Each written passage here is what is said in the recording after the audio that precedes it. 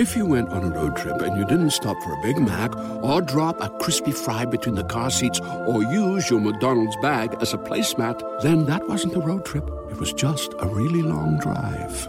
Ba-da-ba-ba-ba. At participating McDonald's. At State Farm, we're committed to uplifting Black futures. In collaboration with organizations like 100 Black Men and National Urban League, State Farm provides high school students with the opportunity to learn and apply best practice strategies for saving and investing, all while offering academic support, life skills, and exposure to college access programs to prepare these students for life after high school. Check out 100blackmen.org and nul.org to donate and learn more. Like a good neighbor, State Farm is there.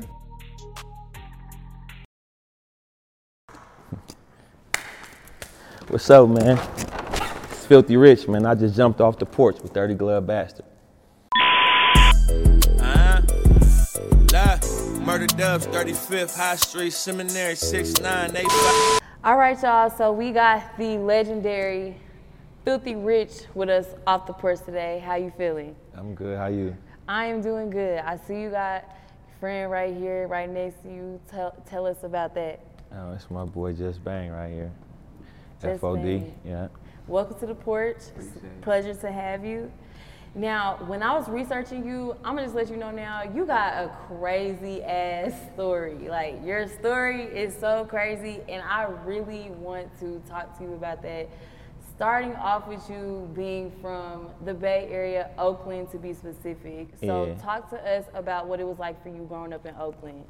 I don't know why I always say like the normal, because I done been around so many different kids in Oakland and like their story be the same, but I done met other people throughout the world and their story wasn't the same. So I would say kind of like typical, normal for like an Oakland kid growing up, single parent home, you know, trials, tribulations, struggle. I feel like, you know, that's make you who you are though. 'Cause I feel like if you ain't really went through nothing, then you don't know where you're going. So whenever you did, like, you know, meet new people and they kind of discussed their childhood with you, and then did you ever have a moment where you kind of paused within yourself and was like, dang, the way I grew up was not normal? Yeah, but you know, the people that I might have talked to in their childhood was different. Mm-hmm. You know, didn't come from the hood, or you know, grew up both parents, school, pushed to college, job, all that type of stuff. Like, we grew up not wanting a job. We grew up like, you know, looking up to, you know, all the dudes on the corner, trying to be like them, that's getting money and the fly cars and the women. So it was kind of different. And what would you say growing up in Oakland really teaches you as a man? Man, like I done seen so many different things, as in just taking losses and bouncing back.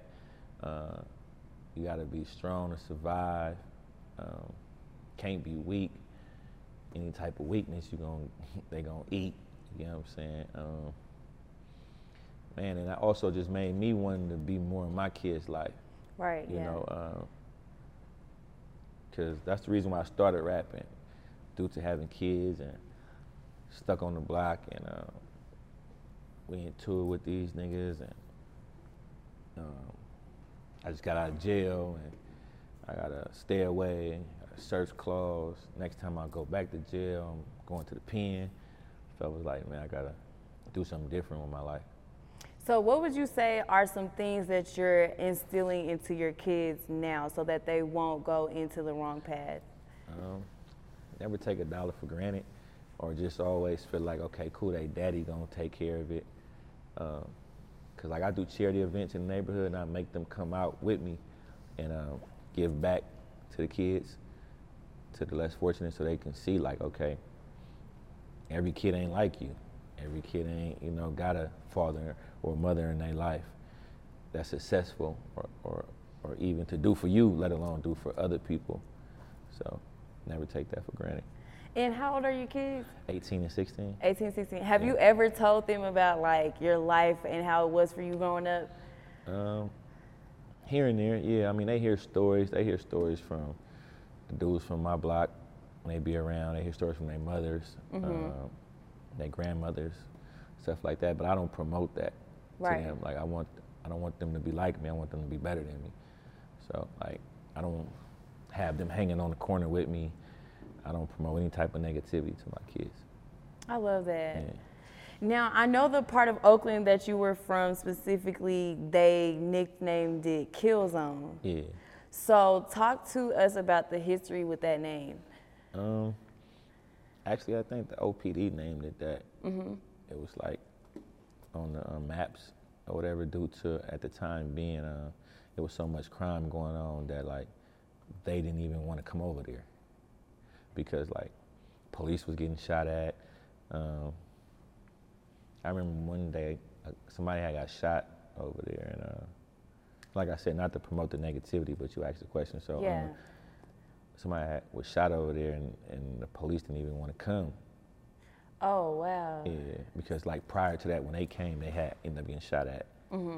So it was basically like I don't want to say a free world, but yeah, like like that's the kill zone. Like anything Yeah. could happen.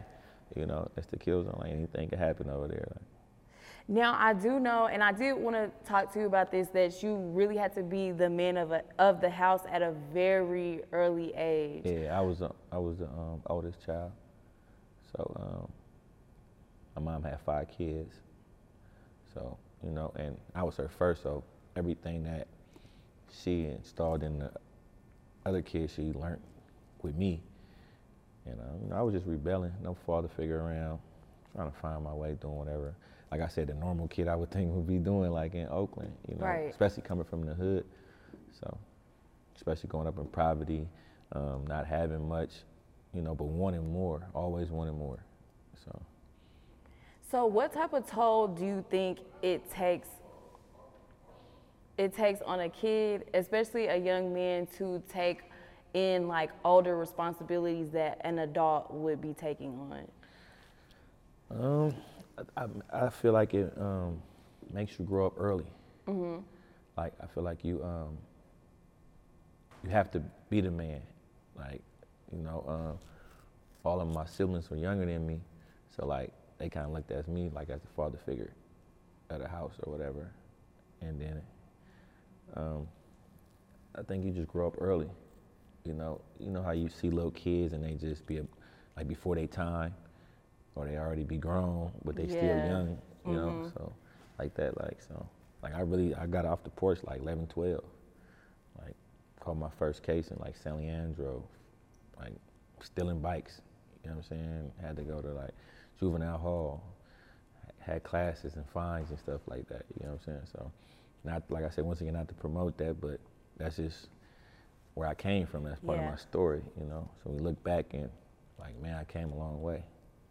And being 11 years old, like going into juvenile, when I be thinking about that, I be like, dang, you are still a baby. Yeah, but I really wasn't a baby. Right. You know what I'm saying? Like I said, I grew up early, so at that time, I was doing way more than that, you know? So that's just what I got caught for. And you said basically that you jumped off the porch at 11. What would you say was like some major life lessons that you learned with your time off the porch? Life lessons? Like at that time, no lie, like I had to fend for myself. So I'm really like, I'm at my partner house over here. I'm at a family member house over here. I might not even be home. I might not even be coming home. Like I said, I just had to grow up early. Like that was a life lesson for me, because I really didn't experience, like I said, as I met other people, the normal childhood. Like at that time, okay, I was rebelling, kicked out the house. I ended up staying with my teacher from like 4th to 5th grade at E. Morris Cox. 6th grade come around, I get shipped to Westlake. No, I go to Amherst first, and I get shipped to Westlake. And after Westlake, 9th grade, I turned like 15, mom shipped me to Job Corps. So it's like, I've been bouncing around all my life, You know what I'm saying? So it's nothing been just solid. You know what I'm saying? So, and every time I go to these different places, I got to learn to fend for myself. Now, you just mentioned that you stay with a teacher. What was it that made that teacher take you in? I mean, I was always advanced, like in class or whatever. She took a liking to me. I took a liking. Hey there, ever thought about what makes your heart beat a little faster? Oh, you mean like when you discover a new track that just speaks to you? Yeah, or finding a movie that you can't stop thinking about? Well, get ready to feel that excitement all over again because Amazon Prime is here to take your entertainment and shopping experience to the next level. Absolutely. Prime isn't just about getting your packages quicker. It's about diving into a world of endless possibilities, from the latest releases to exclusive content you won't find anywhere else. And don't even get me started on the music. Prime offers concert specials that will transport you right to the front row. It's like being at the hottest gigs without leaving your living room. I use Prime to tap in with some of my favorite artists' live shows from any and every genre of music. Trust me, Prime is a game changer. It's like having a personalized superstore and entertainment hub right at your fingertips. So why wait? Head over to amazon.com/prime and start experiencing entertainment like never before. To her, and she knew my struggle, like what I was going through or whatever. So, like I said, I was my mom's first child, so whatever she learned with me was like, she was just learning it before she passed it down to the other kids. So like I said, I was rebelling. Mm-hmm. I remember kids would come to the house with their parents and be like, you know, your son robbed my son for his shoes type, you know, like stuff like just, you know, just I really feel like it's being a normal child in Oakland. You know what I'm saying? Getting into all type of different stuff. But like I said, no father figure around, so I was just rebelling, and she kicked me out the house, and when I went to school. At State Farm, we're committed to uplifting Black futures. In collaboration with organizations like 100 Black Men and National Urban League, State Farm provides high school students with the opportunity to learn and apply best practice strategies for saving and investing, all while offering academic support, life skills, and exposure to college access programs to prepare these students for life after high school. Check out 100blackmen.org and nul.org to donate and learn more. Like a good neighbor, State Farm is there. I told my teacher, and she let me stay with her.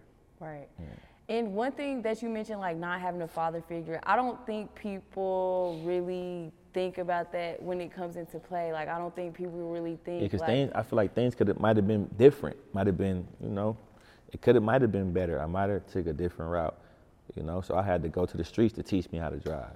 Go to the streets to teach me how to play basketball or sports or whatever. I learned that there. I didn't learn that, you know, in the household, whatever it was. Okay, not to throw the topic off, but I think that the learning how to drive stories be funny as hell. Yeah. So how was your experience when you learned how to drive? Like, how did that even go? My auntie, actually, it's crazy. Me and my auntie just talked about this the other day. She was taking me to the DMV to get my license or to fill out the paperwork so I could take the driver test or whatever, and she told me to go outside and warm up the car. So me, I get in the car, she like in this tight parking spot, and I try to back the car out, and I didn't really know what I was doing. So when she come outside, like the car like literally stuck me like between 3 different cars. I come outside yelling like, "Boy, I told you to warm the car up. I didn't tell you to drive the car." You know what I'm saying? So, you know, I always did me. You know what I'm saying? Right. Mm-hmm.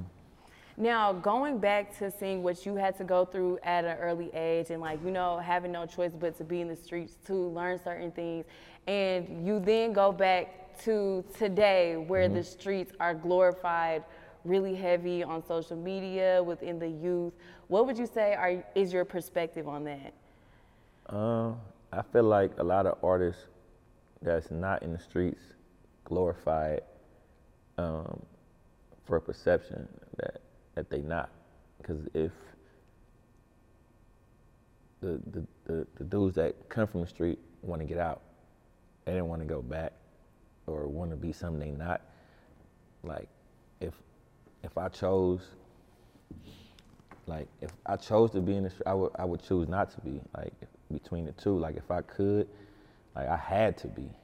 It's a difference between like somebody choosing, okay, I want to go be a street dude, but you're really not. You know what I'm saying? Or this is all I know, and I have, this is my life, and I have to deal with it.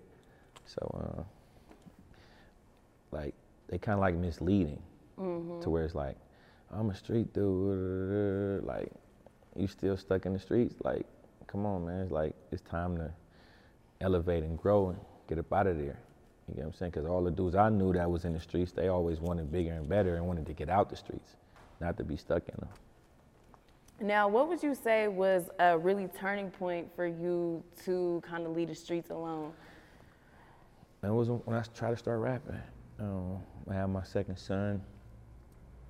I didn't really see myself going nowhere, but either, the statistic, either dead or jail. So it's like I need to do something different. Now, when you start, well, actually, did you even think of becoming a rapper earlier in life, or was it just something you kind of just jumped into? I don't know what made me pick rap. Really? I really don't.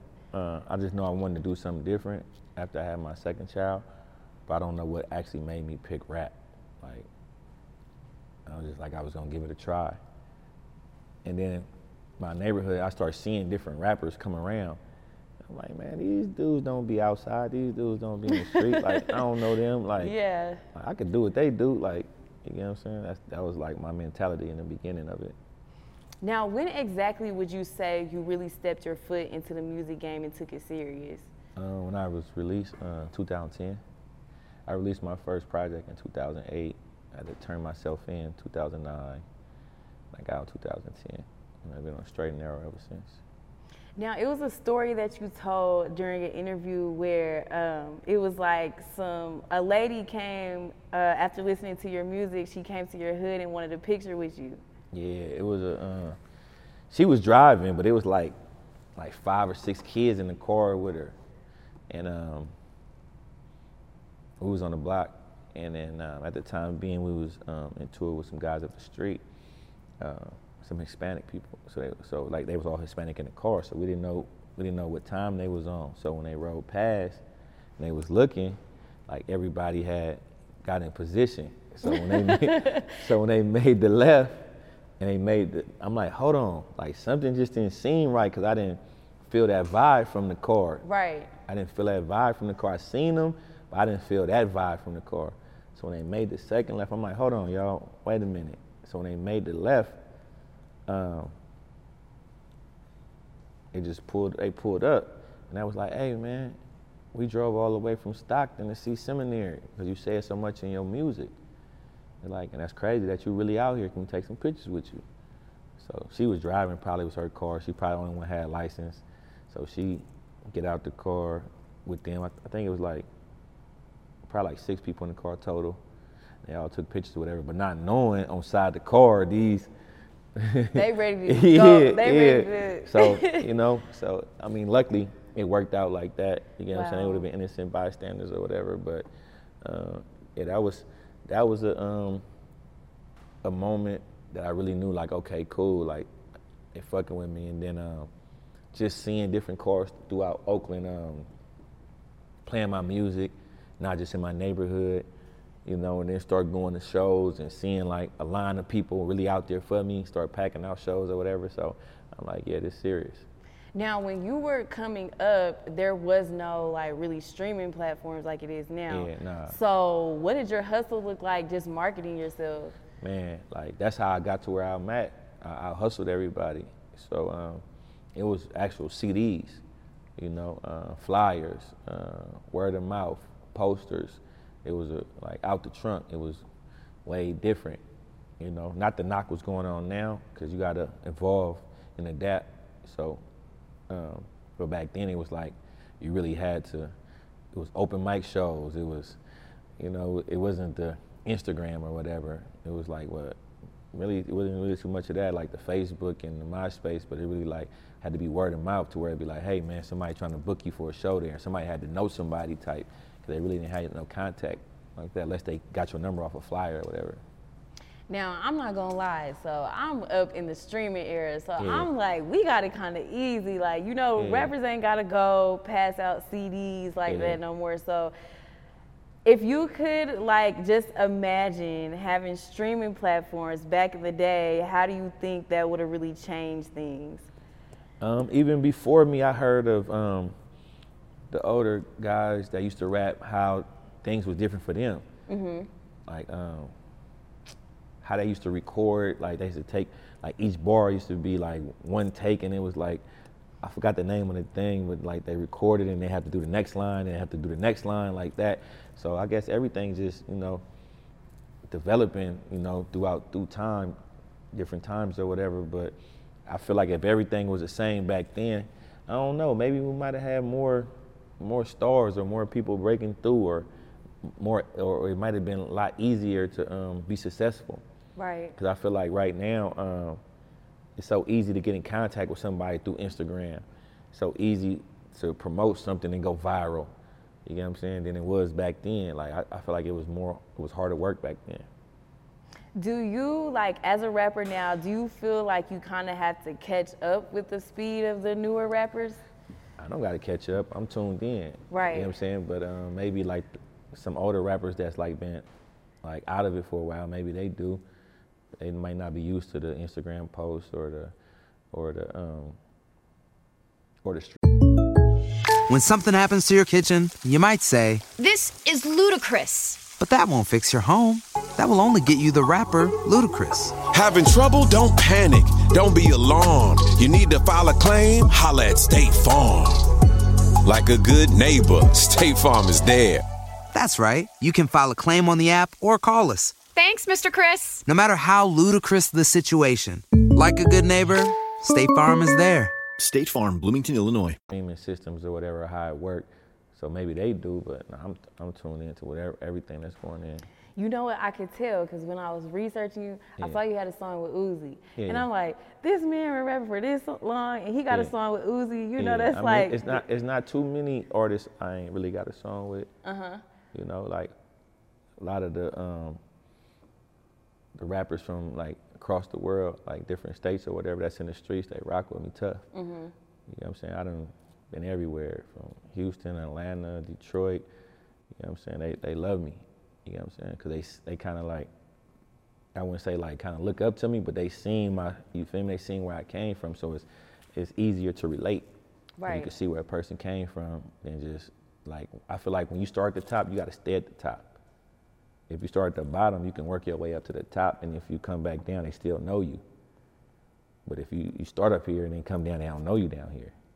You know what I'm saying? You wasn't out there passing out the CDs, the flyers, the open mic shows, or the promotion in the streets type going on. You just started here. You just jumped off radio hit, and then you come down here. They're like, "Who is that guy?" You know what I'm saying? They didn't see the growth. I had a conversation with somebody about that, how artists, I don't want to say one-hit wonders, but when their first song takes off so crazy, it's like a lot of people don't know how to keep up that momentum when they... Yeah, because once you make that hit, they already looking at you like, okay, he made one, can he do it again? It's so much pressure on you. And then it's like, can you do it again? So it's like they already doubting you from the jump. But like I look at it like building a house. Like you got to build it from the ground up, the foundation. Like I said, you can start here, you can make it to the top, come back down, go back up. But I feel like if you start at the top, you got to stay there. So what advice would you have for artists who are looking to go viral all the time and feel like that's going to be their big break? I don't really feel like that's going to help you if you're trying to really promote the music. If you're trying to promote the antics and, all the comedian shit and all that, then yeah. Like if you're trying to promote good music, like they gotta genuinely fuck with you for you to get that core fan base.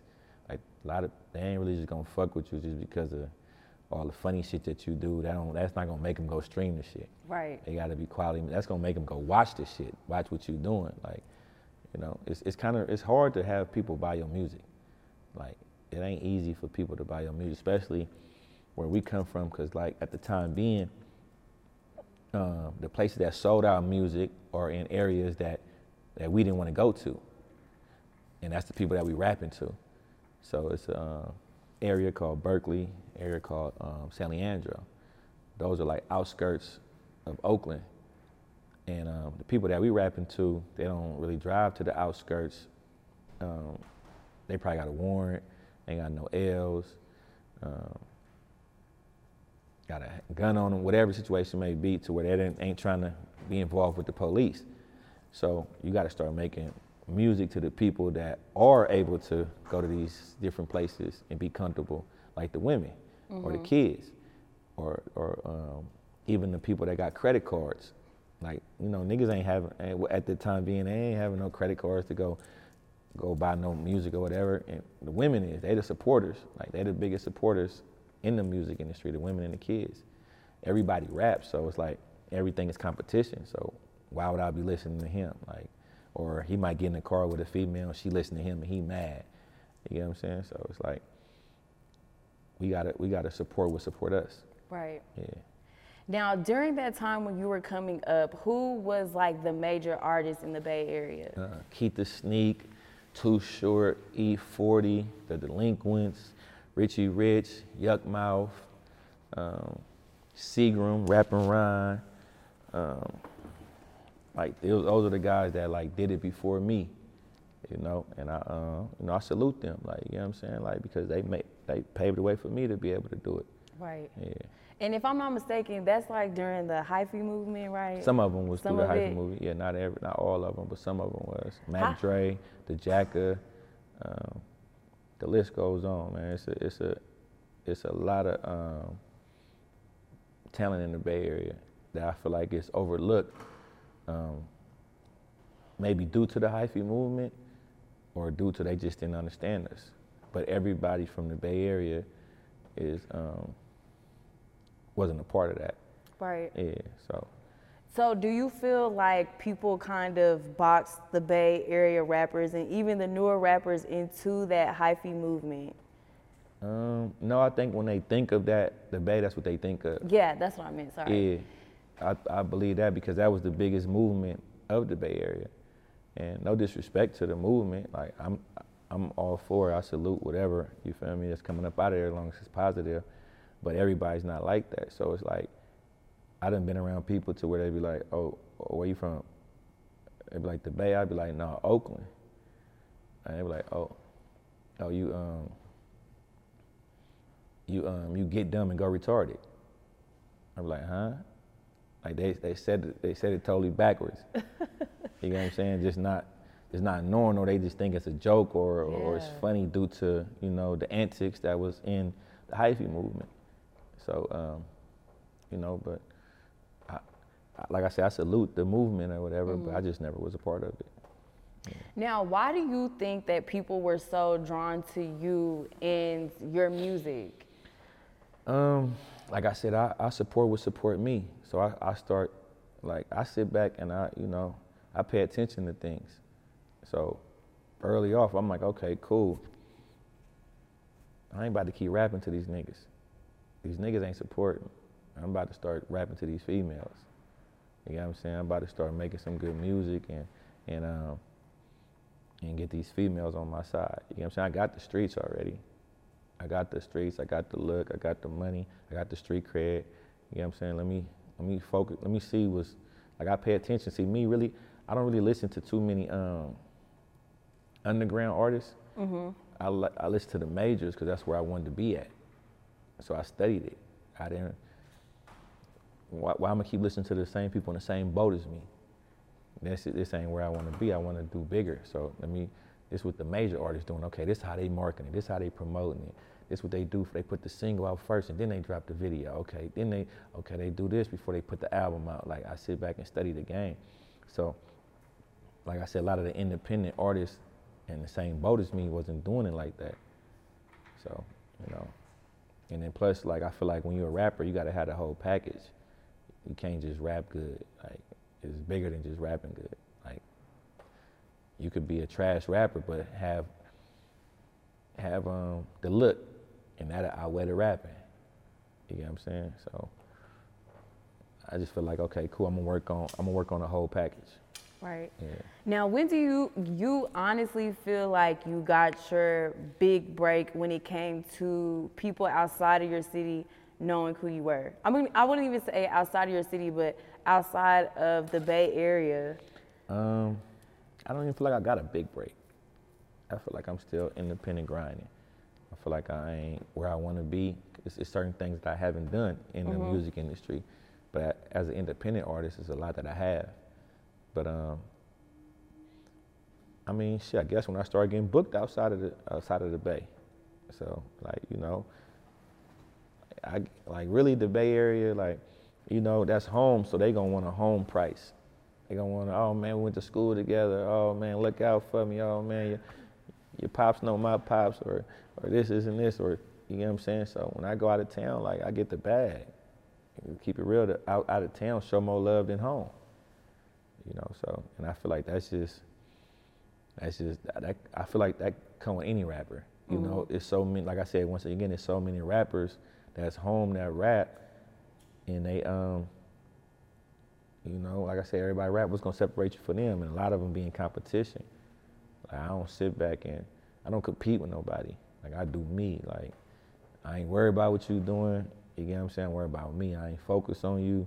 I'm focused on me. Like, you know what I'm saying? I'm focused on bettering myself. I'm focused on, you know, bettering my label, my artists. I'm focused on, you know, just keep grinding and staying away from the negatives, because that come with it though. You gotta be ready for the negative. Like it ain't gonna be all positive. If everybody like you, something wrong. So if you ain't ready for hate, you ain't ready for success. I'm sure it's podcasters or bloggers that don't like y'all. You know what I'm saying? It comes with it. Right. It comes with it. Like they gonna always try to critique or have an opinion on what y'all doing or how they could do it better or this and this. Like opinions is like assholes. Everybody got one. So, but if you ain't got tough skin, then I feel like. Who needs an alarm in the morning when McDonald's has sausage, egg, and cheese McGriddles and a breakfast cutoff? Ba-da-ba-ba-ba. Rap industry ain't for you. Now, was there anybody that really took you under their wing and kind of showed you the ropes when it came to pursuing your music career? No. Like I said, I studied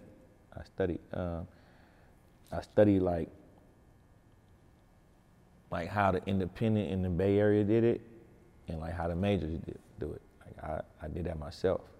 Nobody sat me down. Like I was just saying the other day in the previous interview, like we didn't have the older cats that was rapping to tell us not to make diss songs, not to do this like that, not to do this, and that's gonna mess this up. We just did whatever we wanted to do. You know what I'm saying? Like we really just figured it out on our own. Yeah. What would you say was like the biggest risk that you've had to take with your career? The biggest risk I had to take with my career? Early stage, like I didn't have nobody funding me. And when you in the music industry, everything costs. If it's a video, if it's CDs, if it's an outfit for a show, posters, flyers, whatever it is. So at the time being, I was still in the streets heavy. I wasn't making money off my music yet. So I had to fund myself the best way I knew how.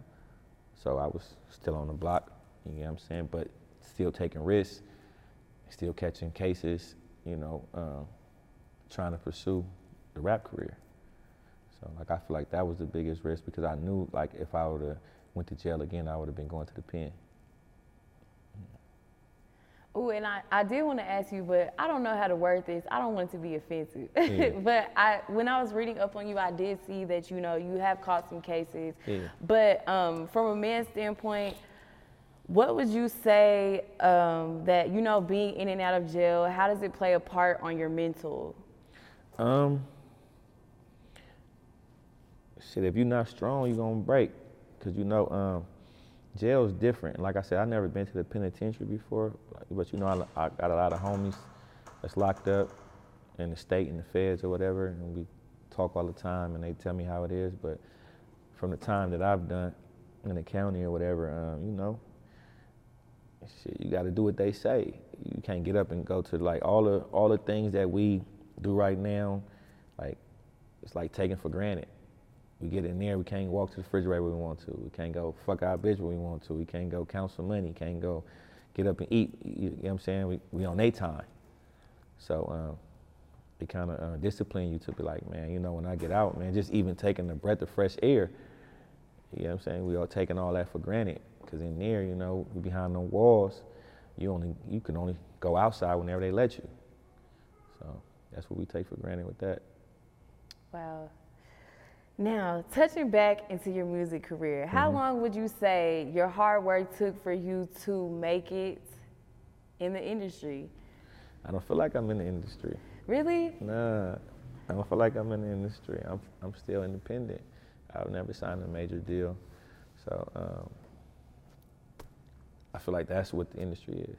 Right. I never had like a breakout single that just been in the top 10 or 100 on the radio or Billboard. So like all this come from grinding independent.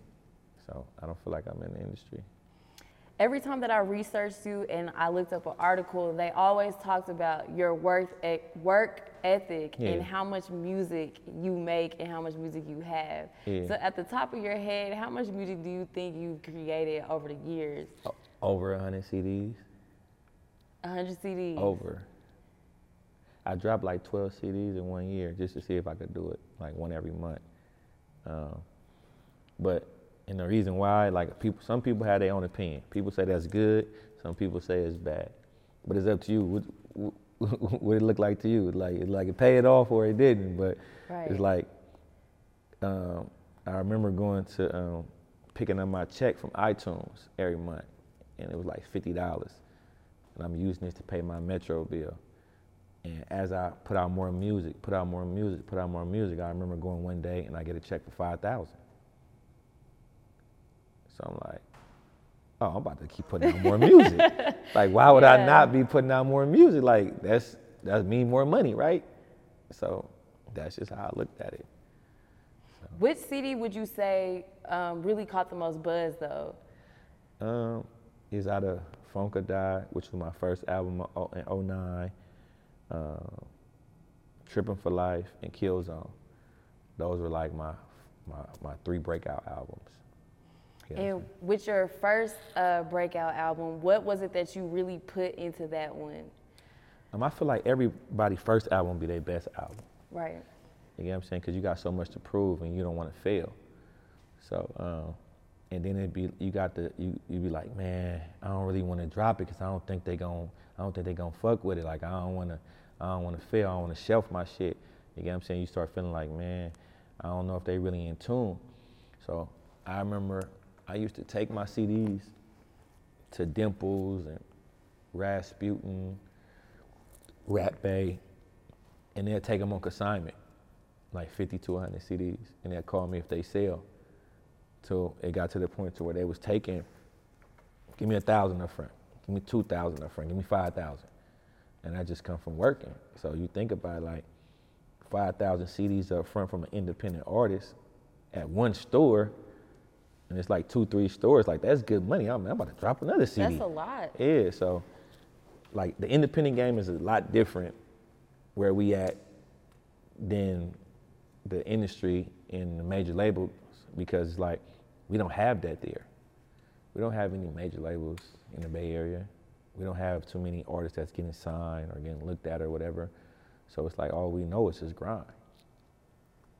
Wow, so you would say like with the Bay Area artists, like it just coming from the Bay and with it not being too many like industry outlets, y'all really gotta get it out the mud. You gotta work, yeah, you gotta get out the mud, you gotta work, that's the only way. And then you got like I said, you got the competition, so that's where the hate comes from.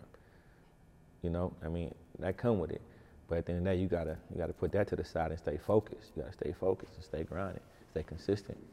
Now your catalog when it comes to features is long. Like you done worked with Rick Ross, 2 Chainz, Gucci Mane, Uzi, Sauce Walker, that's my favorite. But Sauce Walker, how were you really able to expand your network like that? That's why I go back to what I was saying, like in those different cities and states, like the streets dudes rock with me, like cause they could relate, cause they seen the grind or whatever. So Walk was crazy. Walk was just at my house like probably like last week. We got like three new records we just did. We could relate. We related from Houston to Oakland. Ross, I had did a song called Wingstop. He ended up hearing about it, reaching out, jumped on the song, did the video.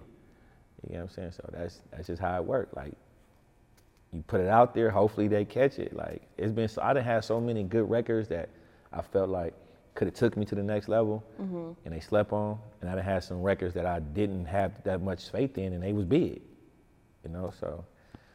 But as long as you working, something gonna catch. Now, I always find it interesting, because I'm from Texas, so Texas and the Bay Area, they got this dynamic, and I've always you wondered. From Houston? No, I'm from Dallas. Okay, yeah. Well, actually, let me be specific, because my city gonna hear this and they gonna be like, I'm from Arlington. Okay. Shout out Arlington, shout out Dallas. I done work with Yellow Beezy out of Dallas, Trap Boy Freddie. Yep. I done work with, I just left from Dallas not too long ago. Now, I've always wanted to know, what is the history with the Bay Area's dynamic with Texas? With the syrup, I would say this. I would say the new age. I would say the new age. It would be the syrup. I really can't speak on Like back then 'cause I don't really know, but I know the syrup. Like, maybe the women. Yeah. Wow. So the syrup, was it like once, like, you know, I don't know. I don't even know how to explain it. I guess I'm trying to figure out, like, with the syrup. No, because we sip syrup heavy. Okay. Yeah, in Oakland, you know, and you know, Texas, that's what they known for. We be having it. Yeah, so, you know, and it's a lot of bosses from the Bay Area that have been in Texas and worked with, you know, some of the top Texas elite. I didn't work with some of them. I just did some with like Lil Flip and Slim Thug, you know what I'm saying? These are rappers that I listened to as a kid growing up back in the day. Like, I would never think I'd be doing a song with them. Right. You know what I'm saying? So at the time being, like, I'm just a kid listening to them, like paying attention to it. Like, I've always been into music. Like, I always watch videos and listen to music and stuff like that, but I didn't never imagine being a rapper at the time being. But like I said, it's a lot of older bosses from the Bay Area that. If you went on a road trip and you didn't stop for a Big Mac or drop a crispy fry between the car seats or use your McDonald's bag as a placemat, then that wasn't a road trip. It was just a really long drive. Ba-da-ba-ba-ba. At participating McDonald's. Moved around a lot of these cities and states, you know, and paved the way for other artists. So I believe that could be one of the things also. And I noticed that you also worked with Detroit artists as well. Yeah. So what would you say is that dynamic with the Bay Area and Detroit?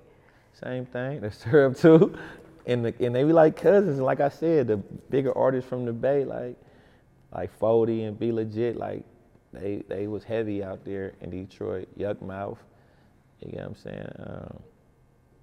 So it's just like what I'm doing right now for the younger artists. I mean, that's coming up out the Bay. We paving the way. If it's through Atlanta, if it's through Chicago, if it's through Detroit, if it's through Miami, wherever, like, okay, yeah, we know Philthy, yeah, we rock with y'all. You know what I'm saying? So, same thing. Now, when it comes to Detroit, I do find that a lot of people compare the music style with the Bay Area. Of course. So what would you say is like the difference between the two for people who don't know how to distinguish that? What's the difference between the two? I mean, some Bay Area artists just rap just strictly like Detroit artists, so you wouldn't be able to tell. And then some Bay Area artists, they still hyphy, part of the hyphy movement. And some Bay Area artists is just, like, they have singers, street artists, whatever. But I mean, I feel like if you like really tapped into that market, like if you from the Bay or you from Detroit, you would know the difference. You would know the difference. Because a Detroit artist probably could tell, like, he from the Bay. You know what I'm saying? So, yeah. Now, I was watching one of your interviews, and I think they were kind of touching on, like, you know, just moving cautious as a rapper. Yeah. And one thing that you said that really stuck out to me, which was you said that your enemy could book your show. I mean, yeah, when you're a rapper, like, rapper is one of the hardest jobs to do, like, especially if you coming from the street, especially if you, you know, got a lot going on in the street or whatever. Yeah, I mean, it's possible. Like, not even just booking for a show, you can just pulling up to the show. Like, if you got a show and the address is on the flyer, Right. And you into it with somebody, like, if they looking for you that hard, they could easily pull up. But you just got to be on point and be prepared for all that, even if they do or don't, because you know what you got going on. You can't just get lost in this rap shit, like the street shit come with it, especially if you got like a past. So, I mean, it's possible. If a person wants you that bad, anything's possible. Right. Yeah. I remember Jim Jones told me one day that he was in Miami and they got into it with BMF, but they didn't know. They didn't know something, like they was in the club and Cam had on the pink mink or whatever, and they was above them and they was pouring champagne on them. Something happened outside and they chased somebody with something, and then Meech ended up booking Jim for a show. And Jim come in the show with his security, and they bring him up to where Meech was at, and Meech tell Jim to tell his security to leave. And it was like, if you want to make it home, tell him to leave. And he told him to leave, and Jim was just there by himself the whole thing, but Meech was like, man, we're gonna put that to the side. Like, come party with me, man, we ain't on that, we getting money. Wow. You get what I'm saying? So, you know, I'm just saying that, what if it was a different way around? He wouldn't even knew till he got in here. And that's why I brought it up, because I have never thought about that. And I'm like, oh, dang, somebody really could book. They rap, like a rapper that they beefing with, pay them money, and then. They wouldn't even know. I have somebody else who do it, different LLC, booking company, boop, bop, bam. Okay, what you want for your deposit? Here you go. Get you there in the club, and then what? You know what I'm saying? But, you know, that's just to say, like, you gotta move right, especially if you're coming from the streets or if you got ties in the streets that's going on with this industry, because once you get too comfortable, just not even just with that, just playing different studios, doing different, artist could book you for a verse and it'd be something different. A promoter could book you and double back on your room when you at the club. Like, you gotta pay attention to all type of different things that, you know, that could put you in a fucked up situation. Now, with you being in the game for so long, what would you say are some smart ways that rappers need to move nowadays? For one, you need to move with some niggas that really give a fuck about you, because you know, a lot of people could be bought. I wouldn't recommend moving with niggas that you don't really know. A lot of these niggas, they move with niggas that they paying or being extorted by. You know what I'm saying? Like, oh yeah, we love you, we fuck with you, we gonna die for you, this and this, but they really got their hand out. Like, that ain't me. That ain't none of my niggas. Like, I don't fuck with it like that. So, like, if it ain't genuine, hey, I'll show up by myself. I know I got myself. You know what I'm saying? If I gotta question you, like, if I gotta, like with me, you get one try with me. Just to be 100, you get one try with me. Like, in this lifestyle, you can't 2-3 tries, you'll be out of here. You know what I'm saying? You get one try with me. Like, you know what this is, you know what I'm saying? If this don't fit, then we just gonna go our separate ways. But you only get one try with me. Like, I done cut family members off, close friends, niggas from my neighborhood, old rap, whatever. Like, cause if I can't leave my car keys around you or some money or my jewelry or whatever it is, then we don't even need to be around each other. And that's facts. Yeah. Now, outside of rapping, you are a whole entrepreneur. Yeah. We gotta talk about this hair salon. Oh, yeah. Royal Hair Salon. Talk royalty, about this. yeah. I don't even keep it real. I don't even got royalty no more. I gave it to my godmother. When the pandemic hit, you know, I had took a loss on royalty and on I had a clothing store too called Hood Rich. I think it was just wrong timing. I closed both of them. Well, I closed Hood Rich down. I just got it on the website. Mm-hmm. And then royalty, I gave it to my godmother. It was really her dream, you know, and I opened it up for her, whatever, but I just parted ways with it. And are you even, if I'm not mistaken, are you even into dog breeding too? Yes. Okay, so talk that's to what us. I do. Now, talk to us about that. You know what? I've been seeing people being like in their feelings right now because you know the dog's been looking a little swole. Yeah. They've been looking real swole lately, so they're like, this is just inhumane. I mean, you gotta know what you buying. You gotta know what you into. Like I deal with the exotic English bulldogs. Mm-hmm. So like that's what I'm. My passion is right now. That's what I do every day. And that's where like a lot of the money come from that's lucrative. You know what I'm saying? The puppies can go from anywhere from, depends on, from 5 to 7,500 to 10 to 20,000. It all just depends on what it is. But it's Wait, good money. you said 20,000? Yeah. They go from 5,000 to 7,500. What's the 20,000 dogs? A Merle. Yeah. It depends on like the father. Like I can really put taxes on it just because it's coming from me. But I try not to. I try to keep it, you know, because a lot of people don't got no more money no more after the EDD and the PPPs and all that stuff. But that's where a lot of the new breeders started to come into. They're like, okay, we got this money, we got to do some type of business. And they thinking buying a dog is just a business and it's just that easy. You don't know about all these different things you got to do to breed these dogs and have these litters and make sure they got their shots and these progesterone numbers for the dog to be, you know, at the right time to breed. And then if you lose the whole litter, you sick because now you done lost all your money thinking you about to make 100,000. It's crazy stuff, you know. So you know how black people is, man. You know what I'm saying? They got a little money, I'm gonna buy a dog and start a business. You know what I'm saying? It's deep, it's a lot deeper than that. With the dog breeding, yeah. You know, I wouldn't even think that it'll be as deep as, you know, you're explaining it. Yeah, it's serious. Like it's everything with the dog breeding is perfect timing. It's perfect timing. And then you said like you could you lose a batch or something like that? Yeah, you can lose a litter. It depends on if one, you're not taking care of the dog. She's not getting the proper vitamins and proper food that she's supposed to be once you bred her, or she can have something wrong with her, you know. It could be whatever. I done lost a whole litter before a few times. Really? Yeah, you know what I'm saying. So, you know, it comes with the game. You know what I'm saying. Like, how you a boss if you never took a loss? You got to know how to shake back. Now, before we get into your current music, I gotta touch on Water Leak because you like that song, huh? I do. You know, I'm a little youngin', so I'm like, ooh, anything Uzi. I'm like, okay, period. That song's so old. It's so hard though. Like, I'm a little late. I'm sorry. But just if you could talk to us about how that single even came about. My boy Scheme from LA. Okay, he linked me with Uzi. I think they were signed to Generation Now.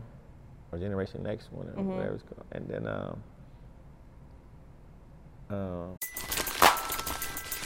everybody loves McDonald's fries. So yes, you accused your mom of stealing some of your fries on the way home. But the bag did feel a little light. Ba-da-ba-ba-ba. Offset came to the crib in Vegas one day. He recorded himself, put the hook on there. And then I'm like, damn, who else I need to put on here? I know it was Offset, Sauce. No, I was thinking to myself, like, who else I need to put on here? I'm like, man, I need to put somebody else on here. Because Offset was just on the hook. So I'm like, bam, I sent the Walk. And then Walk put the verse on there.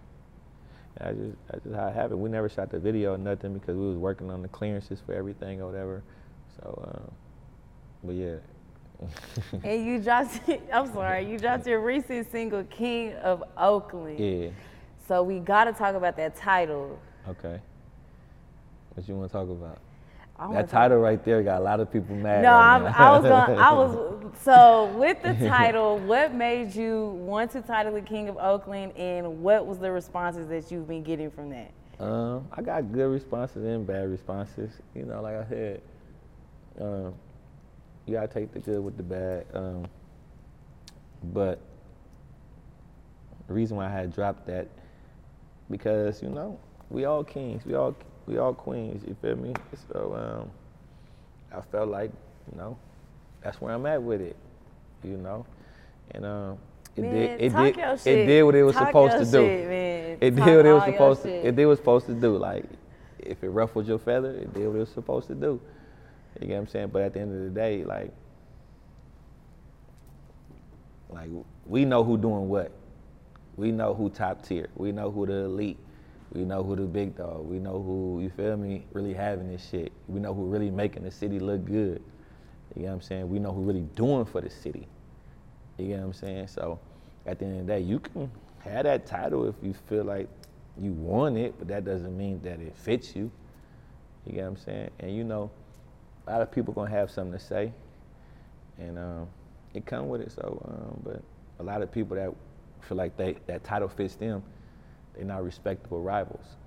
You know, and also, I'm not saying other people are not kings. I'm not shitting on nobody. I'm not saying, you feel me, it's just me. I'm from seminary. You know what I'm saying? I can be a king over there. King share the throne. Like we sharing the porch. He from somewhere else in East Oakland. He could be a king where he from. So, you know, just however you take it, however you want to look at it. But you know the haters, they gonna always take it how they feel, whatever. But we know who doing what and who ain't. You know what I'm saying? And been doing it for the longest. And you know, and who really, you know what I'm saying? Like one of them dudes. So. Now, if I'm not mistaken, please correct me if I'm wrong. But was there like a verses that was supposed to be in the works with you and Mr. Fab? We did it. Y'all did it? Yeah. Oh shit. I'm sorry. Yeah, we did it. We did it. We did it last week. I mean, a couple of days ago. Oh, okay. Yeah. Wow. So what was your thoughts on that? What was my thoughts on it? Mm-hmm. I feel like it was big for the city. Right. You know, if everybody wins, nobody loses. You know what I'm saying? So shout out to Fab. You know what I'm saying? He put it together.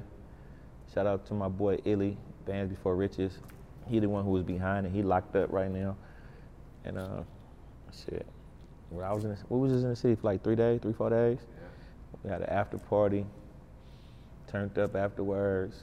You know what I'm saying? I shot a video, another song off the album. You shot a video. Ross shot a video. We was working. You know what I'm saying? Like, but I feel like it was good. Wasn't no problems. Wasn't no fights. Wasn't no arguing. Wasn't no shootings. Wasn't no rivalries. No nothing. We showed up and showed out. Mm-hmm. Now we got to talk about your label, Funk or Die ENT. So talk to us a little bit about that. What you want to know? It's like 10, 12 artists on there right now. 10. We got to know about the artists, why you chose them, the whole dynamic, the purpose of the label, all of that. Shit, Bang, he one artist on there. He from the Dubs in East Oakland. He doing his thing right now. And we got Roscoe, and we got Tuda, we got Skinny, we got Trey, we got Steve, we got Avy, we got Wop, we got Loso, we got J Money. Who else? I leave some money out. We got Visa. You got a roster on you. We got Debo. We got Dollar Dame. We got Pretty Boy.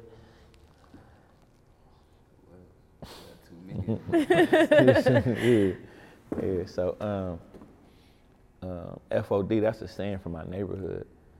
So that's the saying that been around before me. You know what I'm saying? Just from the neighborhood. Like it's certain slogans for different neighborhoods in Oakland. So I just decided to, and also that was the name of my first album. Mm-hmm. So when I decided to do the label, it was the young niggas in the hood that was already pushing that. So I'm like, all right, shit, we're gonna turn it up. We're gonna turn it up, cool. And then ever since then, that's what I just been pushing. And you know, we took it from the hood and made it global. So, like I said, I always want bigger and better. Always want to do bigger things. You know what I'm saying? But yeah, we doing our thing. I've been trying to drop like tapes from different artists on the label, like every month. Like the old No Limit, like we working, we putting shit out. You instilling that same work ethic that you had into your artists. Yeah, 'cause I tell them, like, okay, cool, Bang come to the label. We ain't coming to the label to just do a single or do an album. I gotta know that you really take this serious. I gotta know that you, you know, really believe. 'Cause I can't want it more than you. You know what I'm saying? I can lead you down the right path, and I can't show you how to be a superstar overnight. That didn't happen for me. I can show you how to work though and be a household name and travel and get booked for these shows and put out good music and, you know, different things like that. So, you know, like the rapping come, like you get stagnated, you get sidetracked. Right. And today you might want to rap, tomorrow you might not want to. So it's like, okay, cool, before I invest, before I waste my time, my energy, my money, whatever, I want to make sure this is what you want to do. Mm-hmm. And if you don't want to do this, just let me know. But you got to work. Like, you ain't gonna get paid if you late for work. You ain't gonna hire nobody that ain't gonna come work. You know what I'm saying? So it's like, all I know how to do is work. So that's what I'm gonna give to you. Like, the music gonna come. If you know how to rap good, okay, cool. I didn't know how to rap good. I worked them niggas. You know what I'm saying? So yeah. That's just then, okay, cool. Then you got the hood behind you. That's a plus. Right. Then you got the look. Then you got the stage presence. All that's extra. You know what I'm saying? Like I said, rapping is just part of being a rapper. You gotta be able to do this. You gotta do press. You gotta do videos. You gotta do a whole lot more than just rapping. Now, speaking of the music, you just released a project this month called Motivational Purposes. Yeah. Talk to us about that project and what it means to you. It came out on my birthday, January 30th. I just feel like every time I drop something is, I'm elevating, I'm growing. You know what I'm saying? I'm growing. So it's like, I don't want to be rapping about the same shit. You might hear some shit still up in there because I must always be who I am. But if we ain't elevating, we ain't growing, we ain't doing something right. You know, a wise man change. So if that ain't what I'm doing, then I'm just at a standstill. So I feel like, man, and I got a lot of kids and artists home that look up to me. So I'm trying to motivate. If I post this car on the gram, it's not to shit on nobody, it's to motivate. You know what I'm saying? If I buy my artist a Rolex, it's not to shit on the next, it's to motivate. Right. Okay, cool. Even if it's if I'm buy him a Rolex today, I'm not trying to shit on my other artist. I'm showing he working, get to work, and it can happen for you too. You know what I'm saying? So that's what I'm on. I've just been on some real positive shit lately because, even with my label, Funk or Die, like, that didn't help me, that hurt me. Like I said, because that was a saying from my neighborhood. So where I'm from, the police actually look at that a certain way. You know what I'm saying? And feel like that promotes negativity. Mm-hmm. But they don't say nothing about the turkey drives or the backpack drives or all the things that I positive I do. You know what I'm saying? So that's what we on. Like, I even be like, when people ask me what it mean, I be switching up. I be like, follow our dreams. Right. You know what I'm saying? Just so they don't think negative. Mm-hmm. You know what I'm saying? Because some people are one-track minded. I love the charity work too. I think that's so dope that you are giving back to your neighborhood and stuff. You're supposed to, especially if that's where you came from. Right. You're supposed to, because growing up, when I was doing that, I feel like I was taking. I'm taking, so now I'm giving back. You know what I'm saying? I could have been taken from the hood if it was on the block selling dope or robbing or stealing or breaking in the car or whatever. You know what I'm saying? So now, giving back. I done did Mother Day events. I do hood days and free food, clothes, all type of stuff. You know what I'm saying? So it's a lot of other stuff that I do behind closed doors that people don't know about. Mm-hmm. So, and I'm not here to do it to brag about it or throw it in your face though. But like I said, when I got in position to do it, when I got in position to do it, before I got in position to do it, I always said I wanted to. When I got in position, I always say, okay, cool. When I'm able to do this, that's what I want to do. So that's what I did. Now, what did you say is next for you for this year? Next for me for this year, I'm working on Deluxe for the album right now. I got a song Walk on there. I'm probably gonna put like either 4 to 6 more songs on the album. We got Bang album coming, we got Tuda album coming, we got the whole label coming. Skinny dropping, Young AV dropping, Roscoe dropping. We just pushing. We pushing. So that's all I'm focused on right now. Right. I'm focused on the label, focus on the artist, focus on everybody staying on the right path and keep working. Yeah. And before we wrap up, do you have any last words or shout outs? Shout out to everybody that's been rocking with me over a decade, putting out good music from state to state. I appreciate the love, you know what I'm saying? It's been a journey. It's been a journey, and sometimes I'll be not focused and I get back focused or whatever, but I'm a multitasker, so like I'm always working every day. I tell them all the time, like 365, you got to be doing something musically to be successful.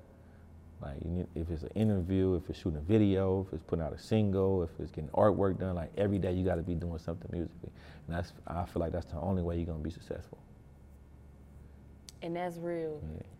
That's real. Murder Dubs, 35th High Street, Seminary 6985 up to Stone City. Hey there, ever thought about what makes your heart beat a little faster? Oh, you mean like when you discover a new track that just speaks to you? Yeah, or finding a movie that you can't stop thinking about? Well, get ready to feel that excitement all over again because Amazon Prime is here to take your entertainment and shopping experience to the next level. Absolutely. Prime isn't just about getting your packages quicker. It's about diving into a world of endless possibilities, from the latest releases to exclusive content you won't find anywhere else. And don't even get me started on the music. Prime offers concert specials that will transport you right to the front row. It's like being at the hottest gigs without leaving your living room. I use Prime to tap in with some of my favorite artists' live shows from any and every genre of music. Trust me, Prime is a game changer. It's like having a personalized superstore and entertainment hub right at your fingertips. So why wait? Head over to amazon.com/Prime and start experiencing entertainment like never before.